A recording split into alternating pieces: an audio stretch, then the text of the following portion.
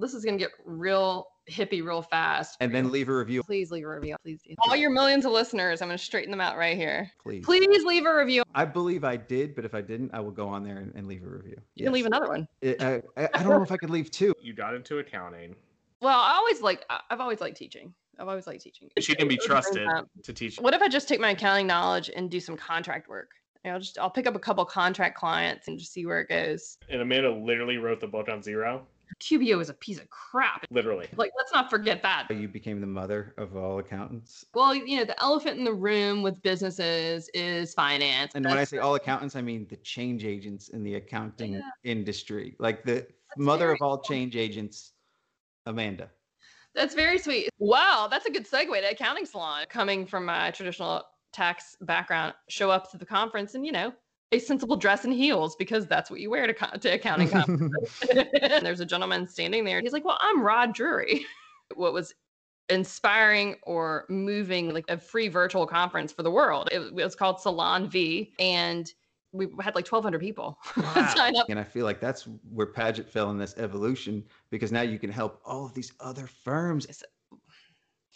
What I think is going to be real interesting is in the next 5 years, probably more than half of accounting practice owners are going to retire. And what happens with those practices? Very, very excited to have a special guest tonight. Amanda Aguillard. Oh, wait, Ackerman, you're better at being straight-faced than I am. Oh, God. Well, please just start on the fly, but we'll go for it. Hello and welcome. My name is... You can introduce, I guess. Hello. My name is Jason Ackerman. I am a CPA. Like, hello and welcome. You're doing an accounting firm. Okay, this is not good.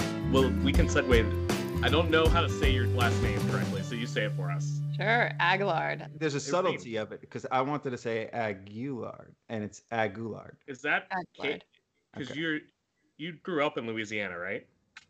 Oui. So is that, Louisiana. That's a French name? Well, yeah, ish. It's French-ish. If you go back a couple hundred years, some of my ancestors came over from the Canary Islands. That's the Spanish part of it, right? Because Aguillard is Spanish. Most of my ancestors were broke-ass poor. Can I say ass? Yes. Say whatever you want. Yeah. Okay. Broke-ass poor, and were kicked out of Nova Scotia. That's Cajuns were kicked out of Nova Scotia, and a lot of them settled down here in South Louisiana. So that's my people. Okay, this is a question that everyone asks me, because I grew up in South Carolina. I don't have a Southern accent. Why do you not have a Southern accent?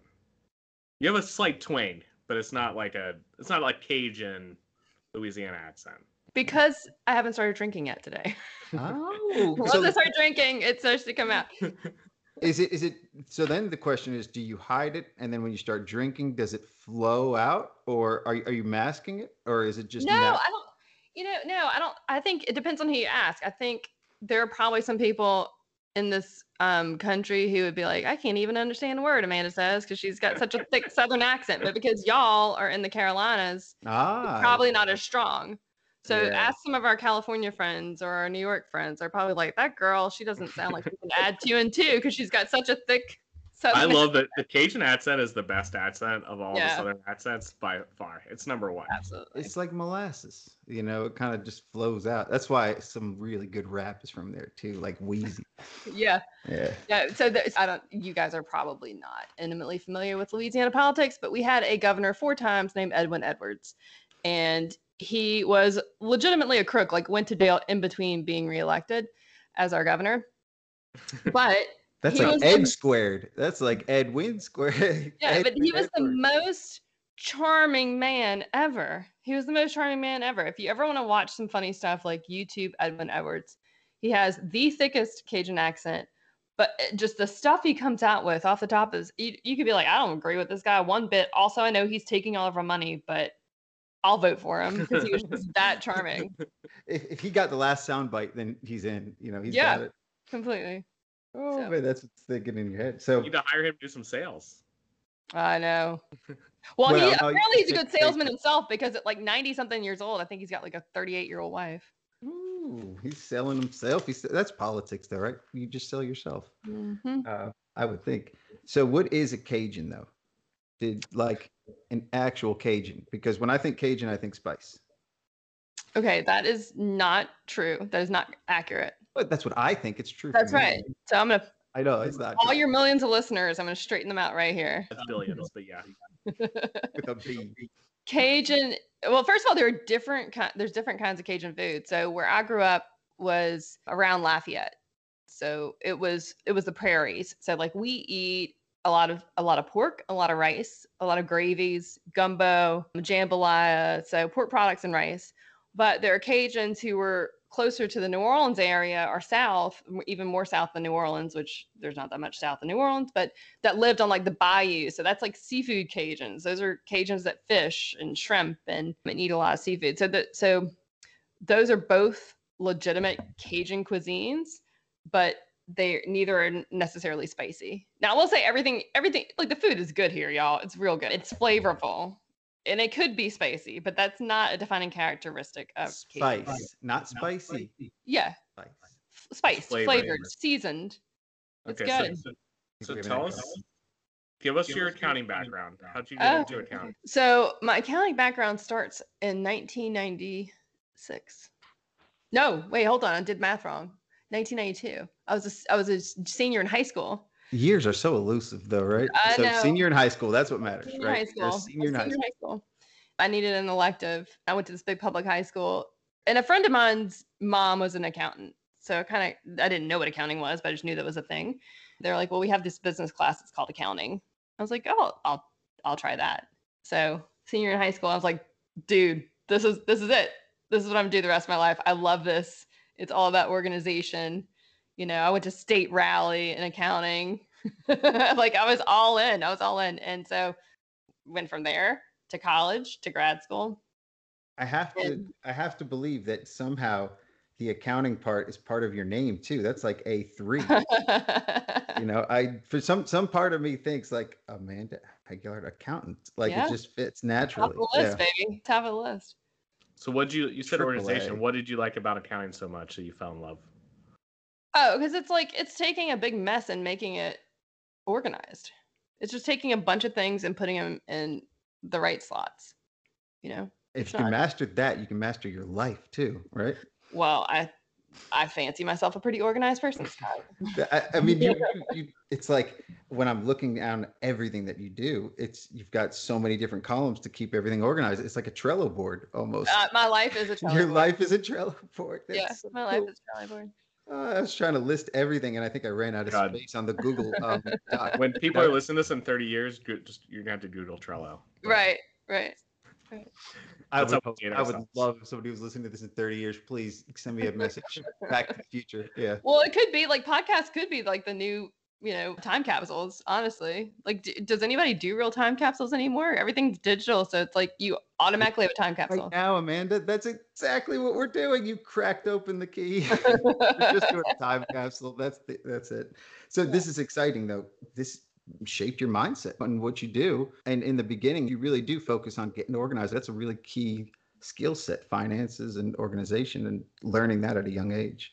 Well, I've always been a dork. Like I always had lists when I was little, I always had lists of things, books I was reading or chores to do. Like I was like the girl who would always want to play office or school, right? Because I could use the supplies and I could keep things organized. I guess I had baby dolls. I don't remember being attached to baby dolls, but I was like, we are gonna run a freaking business out of this bedroom. I got this is new. I'm not making a word this up. I got a typewriter for Christmas present 1986. So I could type forms out. So I could make forms to play office. That is 100% true.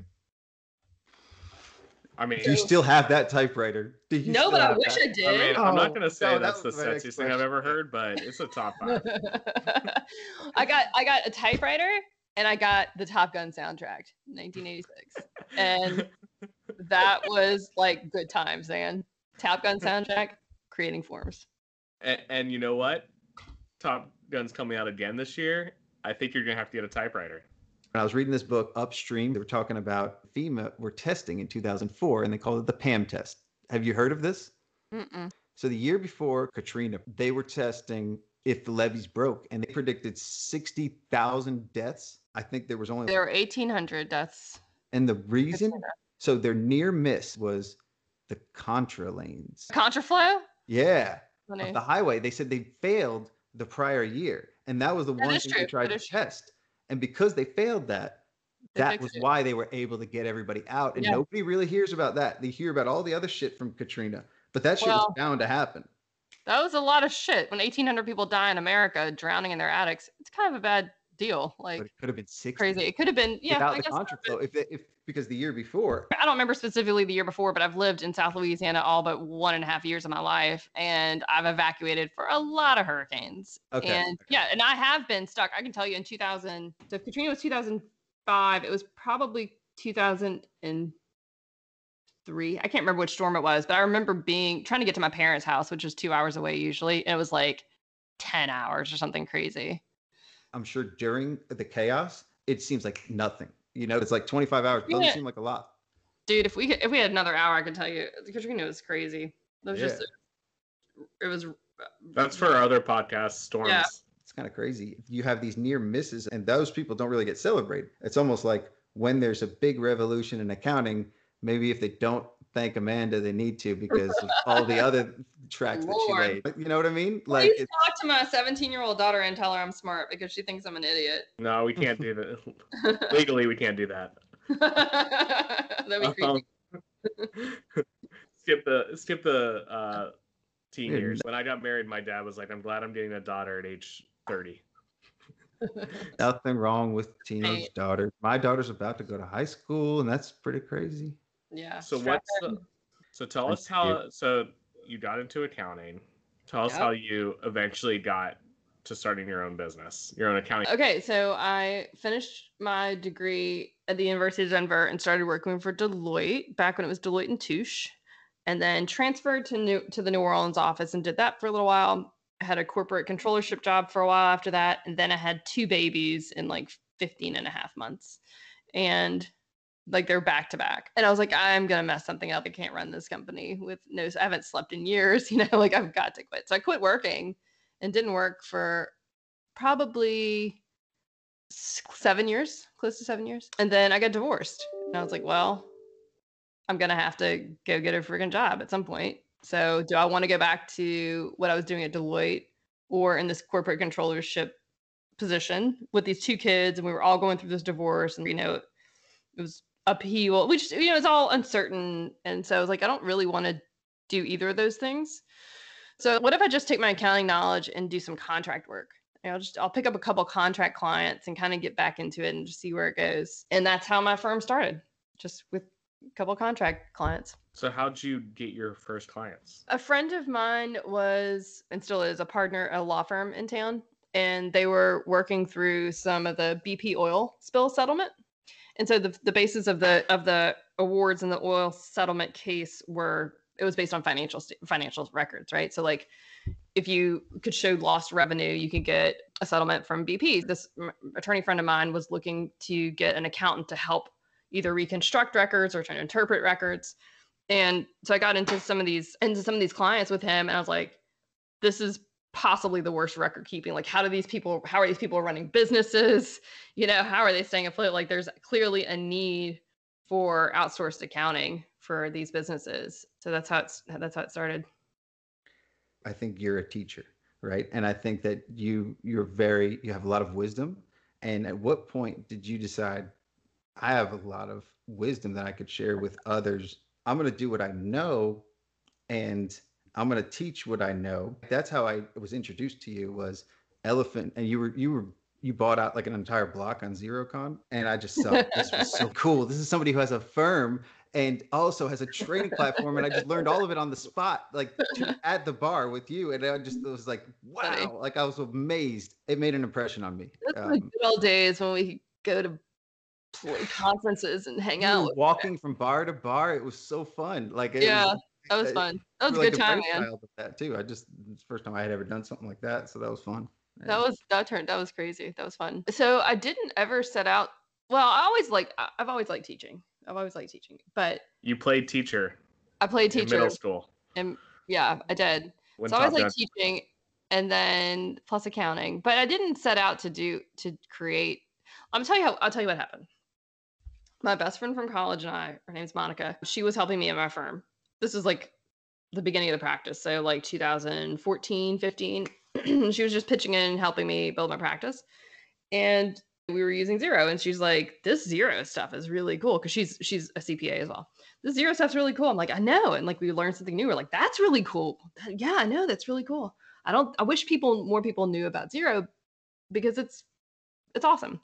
And so she is my travel buddy. Like we've traveled all over the world together. And she's like, hey, what if we come up with a company and we can go teach business owners how to use Xero wherever they are, and then we can travel and write it off. I was like, that is brilliant.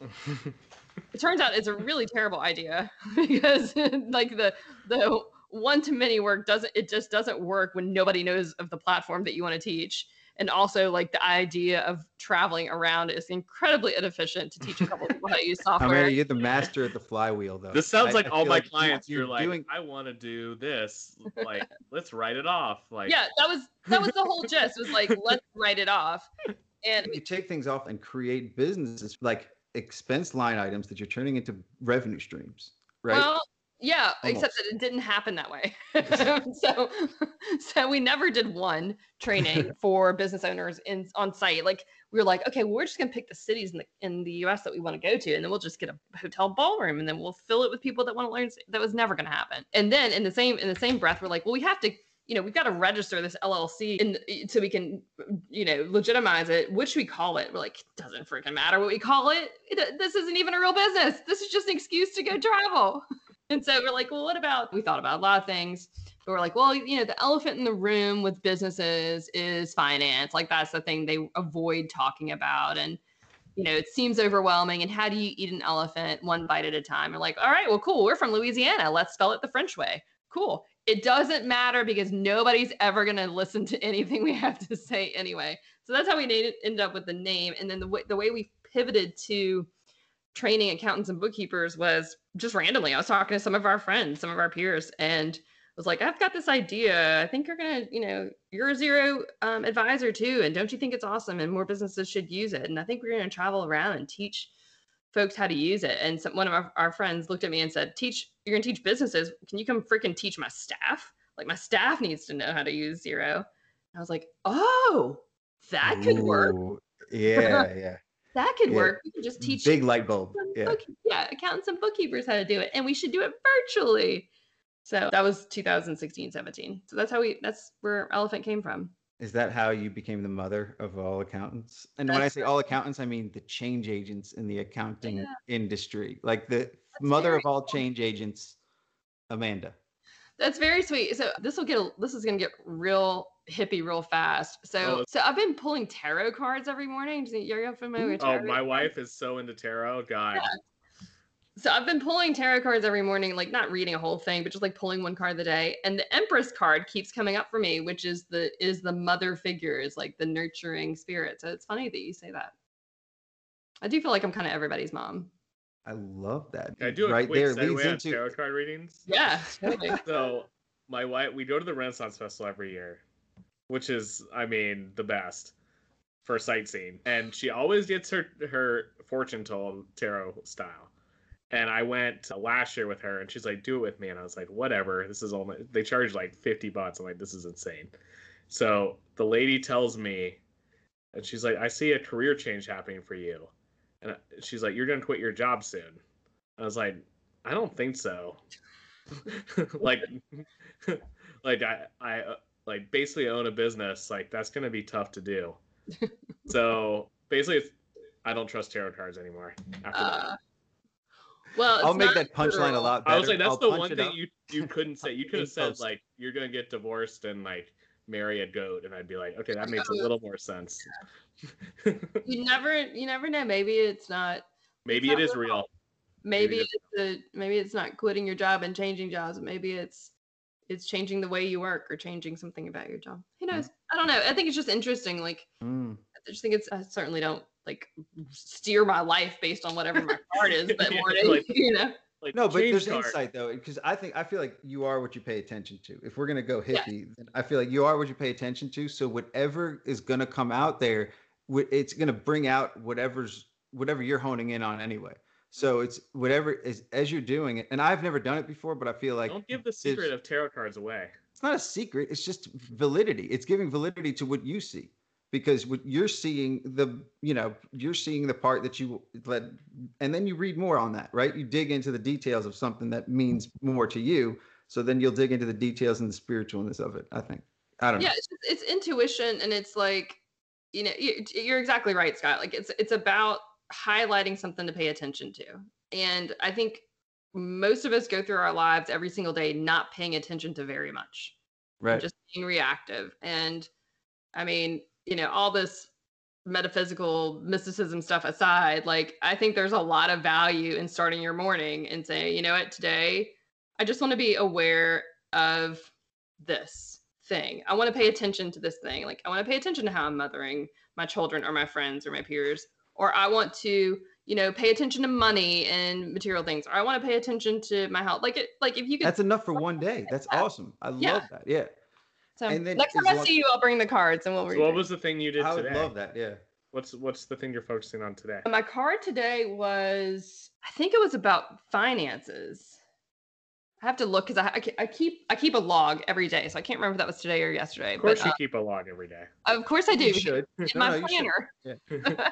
No, because it should drive your actions for that day, and especially if it's something finances. Okay, you know what? I need to dust up underneath there. I need to catch this part because I haven't looked at my finances in a while, and I'm actually being serious. So Okay, here's a quick business probably do that idea. tomorrow. Tarot cards. I'll lag a day, Amanda. Just tell me which one you did yesterday, and I'll just lag you one day. I'm cool with that. So, quick business idea: tarot cards, but designed for accountants. Yeah. Or clients. Like they're all focused, and you pick a card, and that's what you focus on that Just day. don't call it tarot cards. You just got to call it something else, and then they'll buy it up.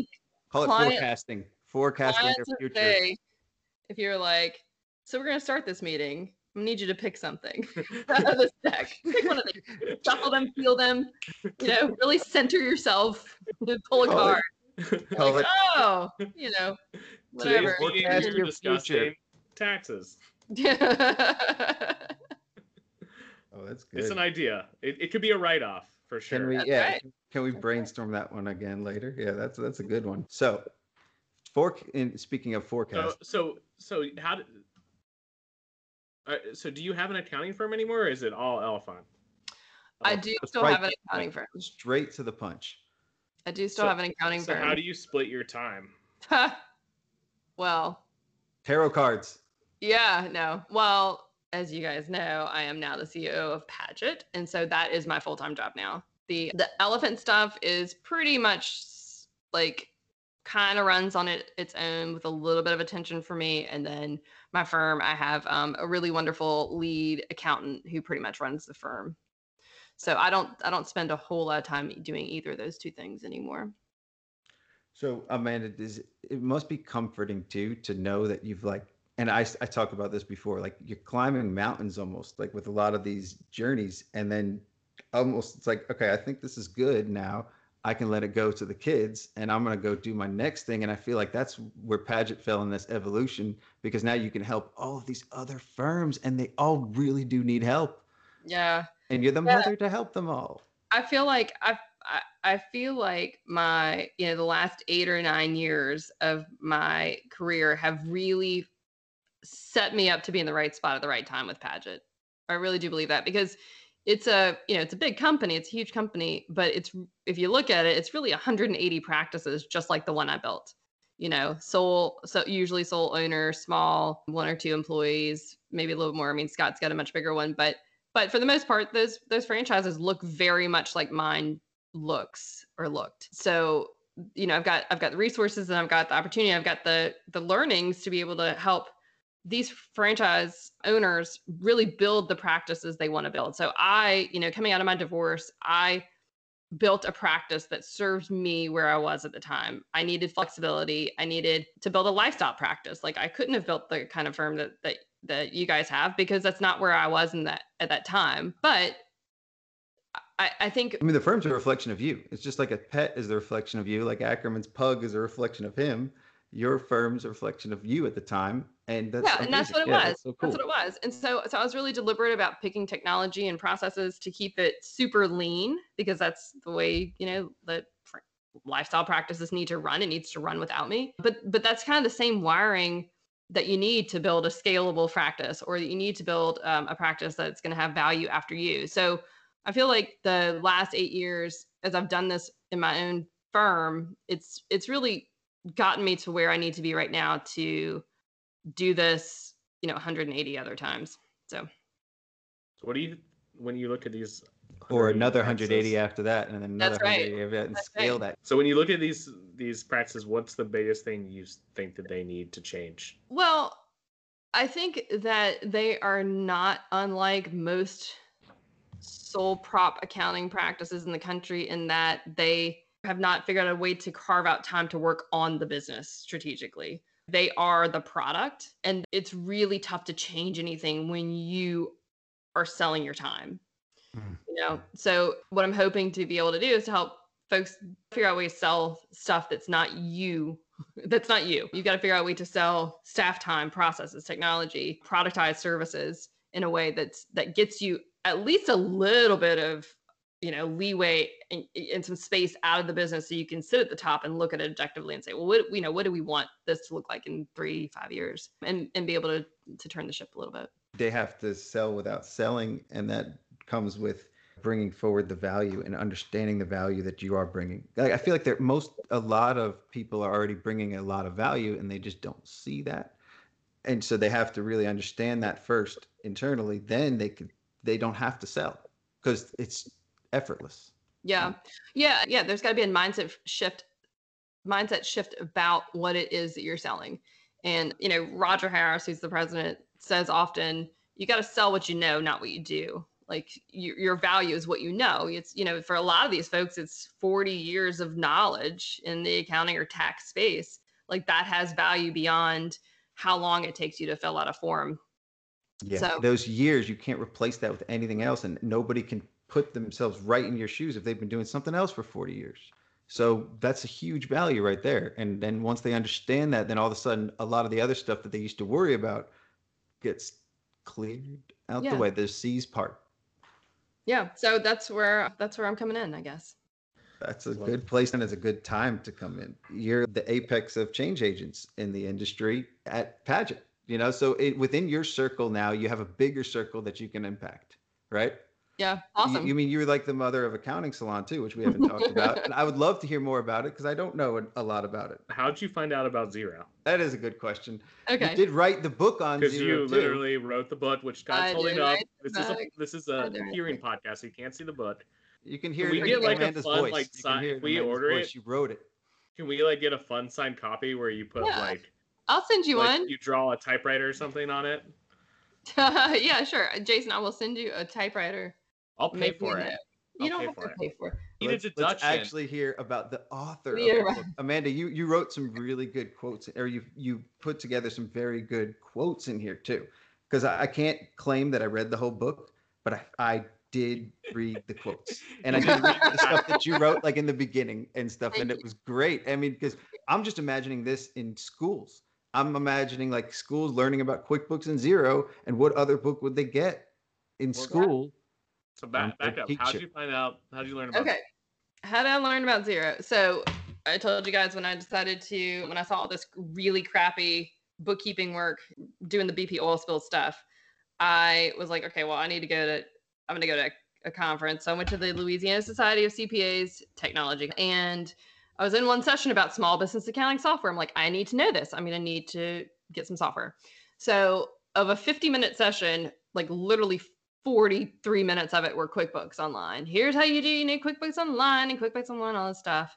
And then he was like, well, there's this other company that's out of New Zealand. And this is no jokes, it was probably 2013, I think, maybe in 2012, but I think 2013, that was Xero showed up in the US like 2012. He's like, there's this company out of New Zealand. They have some cool stuff. It's really neat. It was always built in the cloud, so it works pretty well. and they have this thing, it's called cache coding. And he did a demo of cache coding. And I was like, almost in tears. I was like, this is the coolest thing I've ever seen. Like, I want this. This is what I want for my life, cache coding. And so I just signed up to be an advisor. And like, I mean, that was early days. Like there were probably a couple dozen advisors in the US back then. Like, I think I was the only person from between Houston and like Atlanta for a little while. Do you think it was part of you is counterculture? I hear everything's QuickBooks. And then they said, oh, there's this other thing, Xero. Like, to me, it's like, there's something else. Well, a couple things. So here's a tangent for you. There's a theory by this woman, Gretchen Rubin, that people have one of 4 tendencies, and it's about who you are accountable to. If you're accountable to yourself or to others, and like the mix, there's 4 options for that, right? Well, I am a questioner. I'm a questioner, so I know that anything that comes up, I'm just have questions. And like, if you tell me to do something, I'm not going to do it. I need to figure things out on my own. And so to your point, yeah, maybe a little bit. It wasn't that it was countercultural, but it was that, I mean, also QBO was a piece of crap in 2013. Like, let's not forget that the QBO of 2021 was not the QBO of 2013. So it was really terrible. So between like being interested in something that was different than the big green thing, and then also actually looking at the product, I was like, it doesn't even compare. Like, the interface is so much cleaner, it's so much slicker, doesn't break every 35 minutes. So I just went all in Xero from that day. Like, I never have taken a QuickBooks client ever, never, and I never will. Do you know what I tell people? My roads. I tell people that I like the color blue more than I like green. That's an honest answer right now. That's my only honest answer is I like blue. Better than green? Yeah. It's just a better color. That's a sales I like them right both. There. Yeah. And no, but people don't question that. No, they don't really even question it. Because we started about the same time, and we actually started I did a trial with QuickBooks Online. I was like, yeah, this is no good. And then I was looking for an alternative and went to Engage, actually, is where we found out about Xero. Yeah. That's cool that Louisiana has like a tech, their own little Everybody has a tech. South Carolina does not have Louisiana's a tech big. conference. It's a big. State Society doesn't run a tech conference? I mean, no. Well, I'm sure there is one. I would hate to think that there isn't. There's a tech conference. Everybody has one, and now they're like the digitalcpa.com conference, but that's an AICPA thing. I think it's cool. I 100% know that South Carolina in 2013 did not have a technology conference. Really? I'm not going to speak to the quality of it. I'm just going to say they had it. I mean, no jokes. Most of it was like, here's the latest scanner, that's hitting the market, or here's how we do this thing in pivot tables in Excel. Like, it wasn't real tech. People that are predisposed to have some kind of tech background probably would have saw through a lot of the QuickBooks bullshit. And that's why they went to Xero, because it was it was being developed and it was a better product then too. There's still people who don't see through the bullshit now in 2020. Well, no, that's definitely true. Like, I'm with you. More people. You had to stumble upon Xero. Like, it wasn't like Xero was there. Yeah. You had to find it on your own. You had to get lucky. You had to be at one of these tech conferences and get lucky. No, because you are what you pay attention to. Like, I found Xero late, but it was still immediately when I found it, I latched onto it. But it was a client that was leaving us that told me about it. Huh. They actually told me about Alibaba too, but they were one of the first people that I even found out about that. I was like probably 15, and he mentioned, oh yeah, we're moving and we're going to do this and we're going to be remote and we're just going to be on Xero. And I'm like, I did my head whipped around. I'm like, whoa, all right, this is probably something worth looking at. And then that's what we did. And I was like head and my heel, or, tail between my legs kind of thing. It was such a cool, I was like, wow, they have a conference too. And I'm sure QuickBooks had a conference, but it was probably shit, and I just thought the QuickBooks conference is apparently pretty good. Never been? I've never been to a QuickBooks conference, but I did I've been to every single Xero conference in the US. And the very first one was 2013. It was like right after I had learned about Xero. I was like, I'm going to go to the conference. And I show up.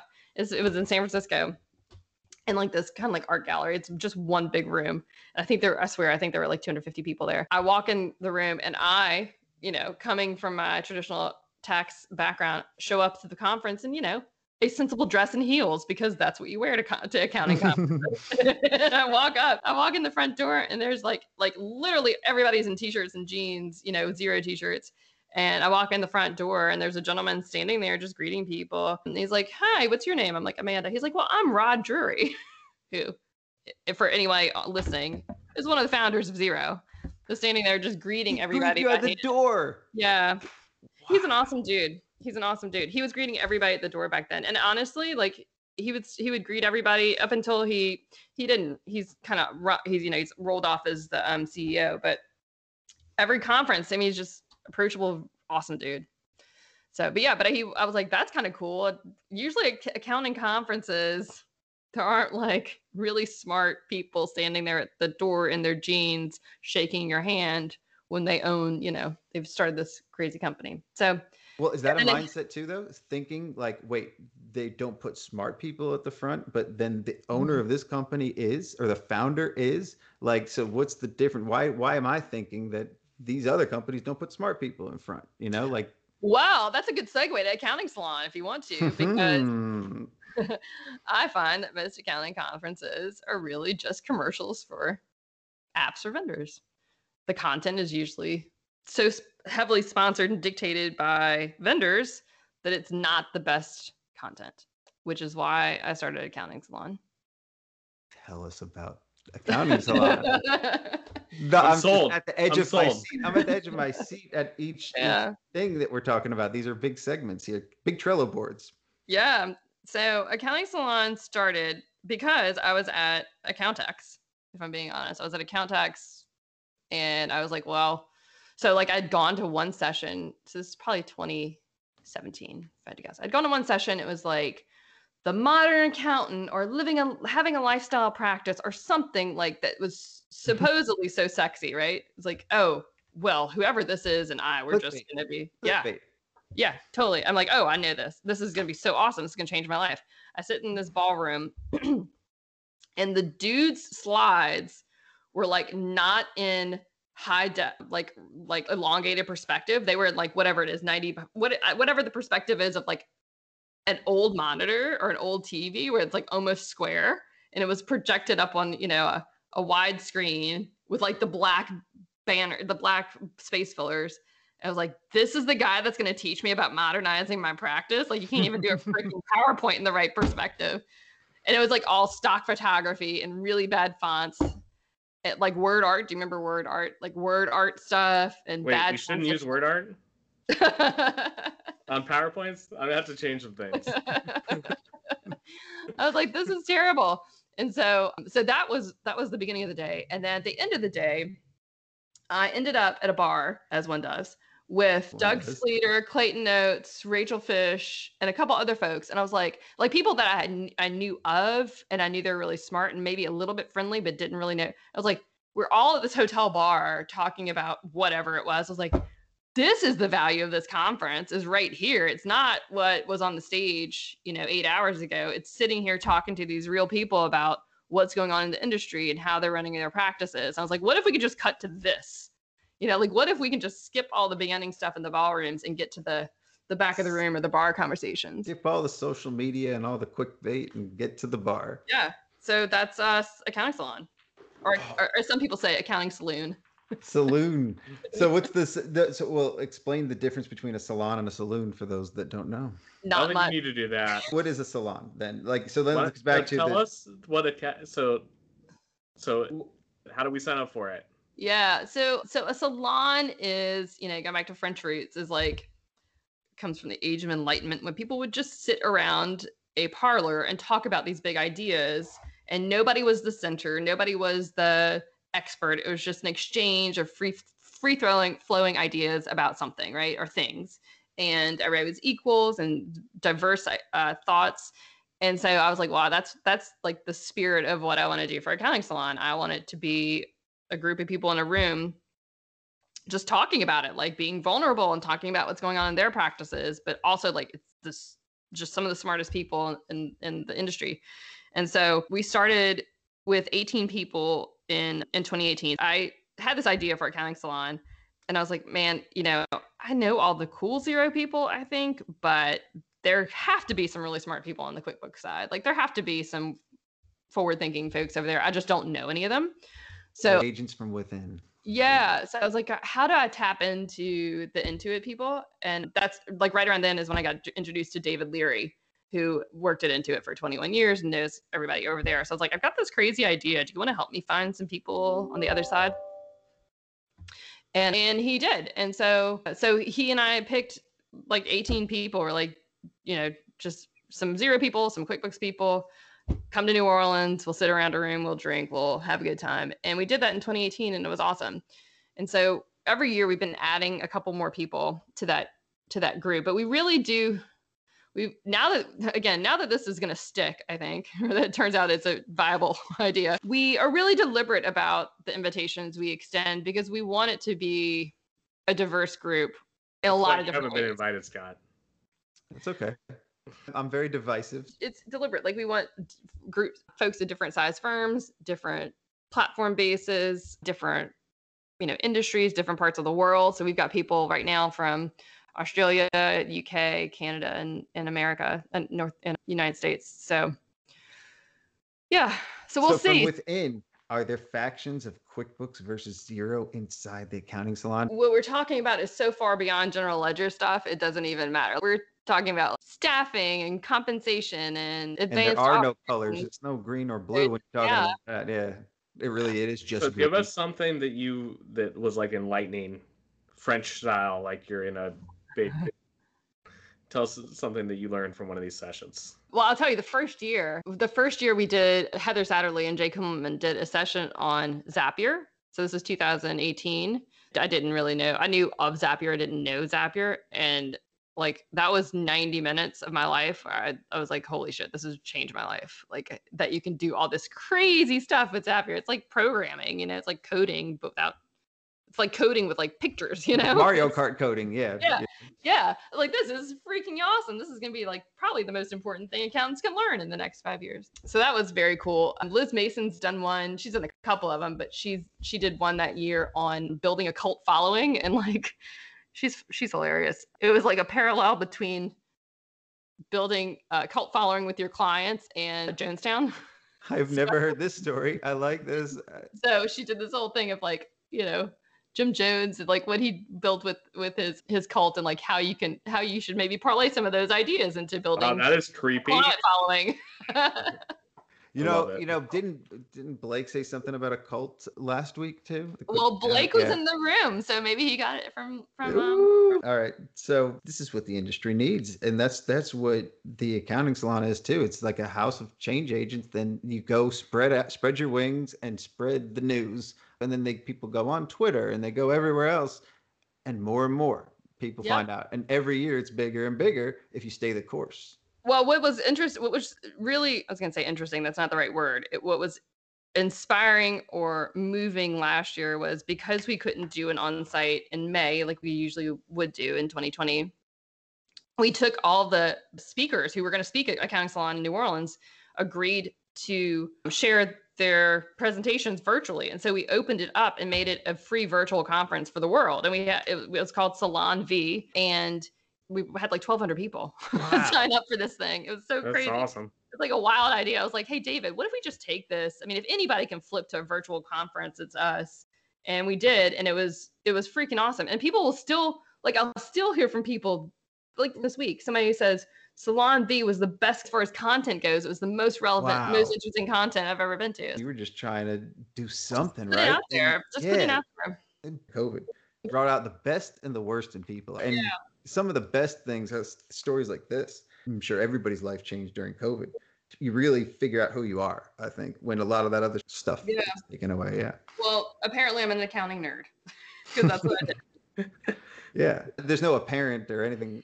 Yeah. Yeah. So tell us, what are you most excited about in the accounting world over the next few years? Oh, gosh. Well, so what I think is going to be real interesting is in the next 5 years, probably more than half of accounting practice owners are going to retire.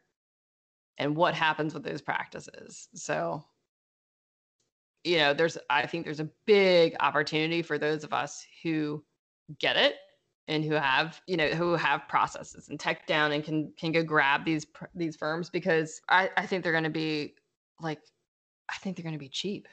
Like, Yeah.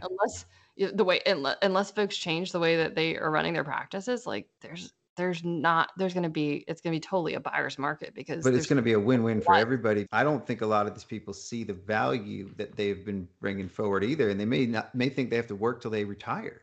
They may not think that there's some equity in that. Who knows? I don't know. I think historically owners have thought, because this is the way it used to be. It used to be you just take the top line revenue, you give somebody 1.2 on top line revenue, and that was it. Just that's the way it was. Like, that was the price of things. Now, for you and I, like you guys and I, would you go buy a traditional book of business at that value? I'm not sure that you would. Buy a Paget office, hopefully. Oh God, I hope you get a commission on that. Somebody that is looking to build this, and it's a huge opportunity because it's getting it pennies on the dollar. You could buy into a system that can then convert clients. And maybe you need a support system when you're going through something like that, and nobody knows how much they need it until they go through it. And you don't go through it until you go through it. So it's almost like this is easy money, and then build up any models to do that with. So this is an example now that's happening in real time. So you can't think about our mindset and say we would never do that, because it's not about what we would do. But I think her point was that the supply and demand, there's going to be a lot more. Yeah, but you could always find ways to sell that too. I think the solution is going to be finding out in these 5 years, how can we make this palatable so that we don't have an exodus of. Well, that's the thing is like, as folks start to age out and sell practices, those of us who will buy them, me, you, Jason, it's going to have to just all shake out. Like, somebody's going to go through the process of trying to take a very traditional practice and folding it into more modern practice. And there's going to be some fallout, and there are going to be some lessons there, and probably some tears, there's going to be there are going to be some lost clients. There are going to be some lost staff. And every time that happens over the next 5 years, it's going to get, I think a couple things will happen. One is that the process is going to get slicker, right? Like, people will know how to do it. But I think it's also going to drive values down for those because there's going to be learnings. You're going to be like, okay, well, yeah, maybe you have, $800,000 worth of clients, but once, I've seen this, I've put in my processes, my technology, and a third of those clients leave because they don't want to, use a scanner or log into the internets. So we'll see. But if you have the right people to manage the change for that and manage the clients through that, then you have some people that are touch points, during that process. So they're used to dealing with people that need to learn how to scan.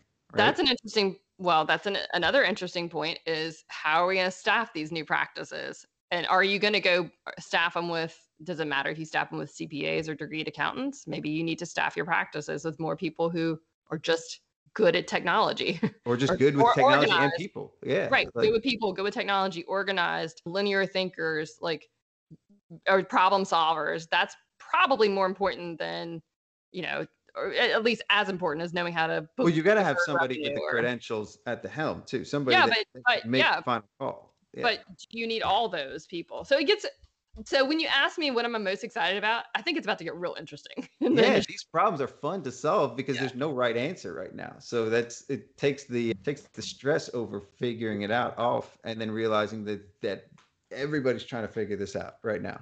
Have you ever thought about buying a practice? Not until recently, because when the kids were little, it's just I didn't have the capacity to do that. So if you're going to look at buying a practice, what are you going to look at? I'm going to look real hard at clients. I'm going to look a little bit hard at the staff. I'm going to look real hard at clients and get under the hood with clients. What kind of clients are these? How willing are they to change? What kind of industries are they? What kind of, software are they using? Are they even using software? Are they expecting me or someone to be at a physical office all the time? So I would get real deep on the client base. And why are you interested in buying a practice? Because you asked her. Because I think it's a buyer's market. I think there's money to be made. So you think there's value Do you think there's value now in? I finding think a practice? I think there will be some good deals to be had. How about that? I think that if you see the value in it, there's probably value in anything. If you want to buy a practice, you're going to buy it for, if you want the team or the staff that they have because you're short, then you might buy it for that. I was almost thinking about that when I was in a bad place. I was like, man, I just want to buy a whole staff. So I don't care about their clients. I don't care about all this other shit. I just want, all the people that they hired. Yeah. But that's not going to solve any of my problems buying somebody else's people. I had to solve those myself. At the end of the day, it's what problem you're trying to solve. Do you want more revenue? Then buy a practice. That's probably the quickest way to add to your top line revenue. You're not going to grow that fast where you can just buy $400,000 practice. Boom. Yep. So I don't know. It's for whatever reason. I'm answering your question that you asked. My bad. Sorry. Do y'all do this to everybody? Almost. You mean listen to At the Scott end, they answer just his own start twiddling questions? their thumbs. Because he's asking general questions, and I'm like, I can answer any general question, dude. I want to hear about Amanda. Yeah, Well, that's why she's here. Mhm. But this isn't about me or you. So, this is okay. our guest. So we're almost out of time because Amanda has things to do. I've got a quote. The best CFO is the CEO if you give them the numbers. And you're just making 1 and 1 equal, not just 2. It could be 4. It could be 8. It could be whatever you want it to be. The best CFO is the CEO if you give them the numbers. So 1 and 1 doesn't always equal 2. Save this for our other podcast where we just read quotes to each other. That's funny. It's just fun. Yeah, that's sweet. That's so cute. I wish I had somebody to read me quotes about You can, business leadership. you go on my OnlyFans account, I'll read you poetry. Oh, perfect. Yeah. We talked about OnlyFans last week with Zachary and Laurelyn. So we ask everyone this.